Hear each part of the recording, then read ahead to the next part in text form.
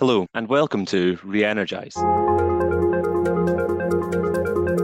This is the place to discover more about emerging tech in offshore renewables and how we will meet our future energy needs. My name is Chris Del Valle, Innovation Manager at ORE Catapult, the UK's leading research and innovation centre for offshore renewables. In 2023, we are celebrating our 10-year anniversary. Over the last decade, we have seen a remarkable transformation in the offshore renewable energy sector, and ORE Catapult has been at the very heart of this. Today, we have a brand new episode in the mini-series SME Spotlights, where I'm delighted to be joined by Philip Strong from Reflex Marine. Philip, lovely to have you here. How are you? Very well, thank you. It's good to be with you. We've been working with Catapult for a long time now, so it's good to see this thing moving forward. Fantastic. I'm really excited for today's episode. So, shall we jump straight into questions? We've got a number of questions for you and for Reflex Marine today. And I think the first one would be, if there was any one thing anyone would like to know about Reflex Marine and your product or services, what might that be? And how will it help the UK offshore wind sector? Well, Chris, Reflex Marine actually we didn't start in floating wind. The company's been around for a long time now. So we're actually known globally from core business area, which is transferring personnel on and off offshore structures, capsules. The reason we're now very involved in floating wind is because we've been working on a completely different product line for the last 2 years, which is an anchoring system essentially for floating wind turbines. So that's been consuming. A lot of us that were founded Reflex Marine, we came from that background of offshore engineering and subsea offshore engineering, mooring, marine, drilling. So we've basically combined those skills and moved into what we saw this important area for the floating wind sector. It's really interesting. Reflex Marine have kind of gone on this odyssey of sorts. As you said, you're quite a well-known, established organization and entity, and now you've pivoted, or you're pivoting as such, into a new sector with a new technology, a new solution. I'd love to know, how did you come up with the idea to develop the new technology you're developing now? In my former career, Chris, I was involved in oil and gas 40 years ago. I was working with BP and some of the other operators in that sector. I was involved in drilling operations, marine operations, but I've also been involved now in floating wind for nearly 20 years. And I think we just saw certain challenges arising in the floating wind sector, particularly this anchoring and mooring challenge, which everybody seemed to be talking about. And because I've been involved in anchoring and mooring solutions in the past, we just thought this is a time to look at the problem. We came to the conclusion that we had a fresh approach that we could bring to that area of the business. You mentioned at the outset of this episode that you've been engaged with the ORE Catapult for a reasonably long time. What has your journey with ORE Catapult involved, and how has it helped you and Reflex Marine to develop your product or business? I think it'd be fair to say that ORE Catapult's been with us pretty much every step of the way since we first thought about getting into this space.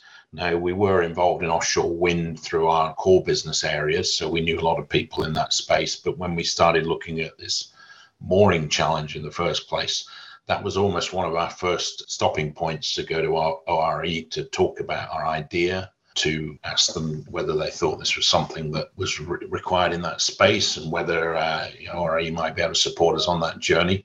It really came from that, and then it's evolved as we've gone up the rung, because we've had a very fast progression with this. We were one of, I think, about a dozen companies in 2021 that were awarded government funding, BASE floating wind grants at the time.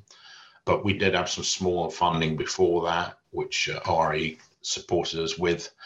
And basically, pretty much on every step that we've been taking, we've been working with ORE, including more recently, one of the things that we decided we wanted to do was to develop a cost model for anchoring and mooring services. We saw that as quite important to have a cost model because we were going to developers and essentially they were dealing with very black box kind of numbers. They were talking about their mooring solutions, and they would typically be given 3 numbers.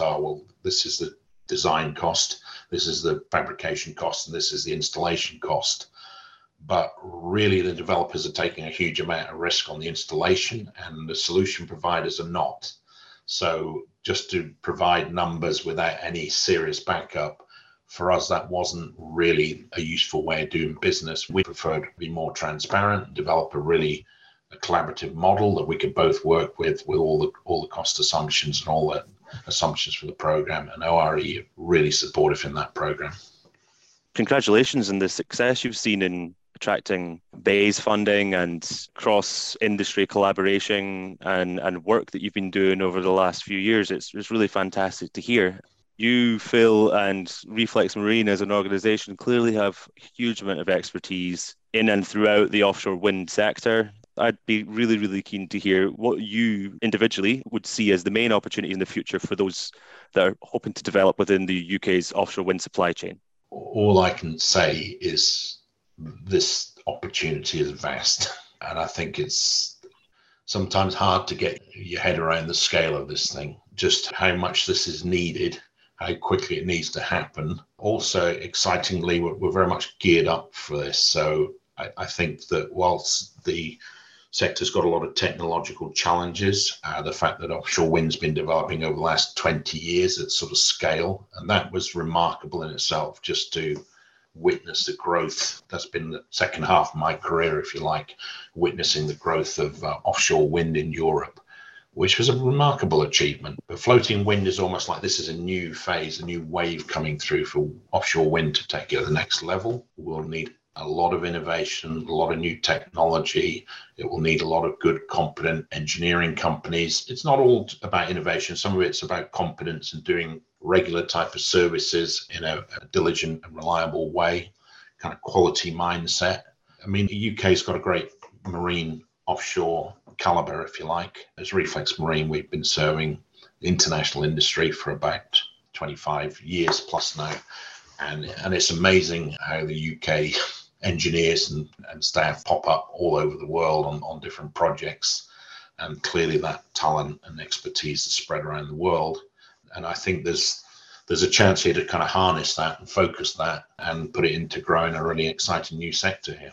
Oh, absolutely. Absolutely. You really covered and really tied together a lot of different strands there that really speak to the scale of the opportunity for companies, individuals, entrepreneurs to develop within the UK's offshore wind supply chain, as you say. As an individual and a company that have very recently began developing this brand new technology, targeting a challenge and a pain point seen within the industry, I suppose you'll have direct experience here, and I'd love to know what your advice would be for any potential innovators with an exciting new idea who are listening to this right now. I think the first piece of advice is get networked, because your idea is not going to go anywhere without the connections and the network. And I think that's actually been a really strong point in the offshore wind sector. And I think RE Catapult has played an important role in this as well.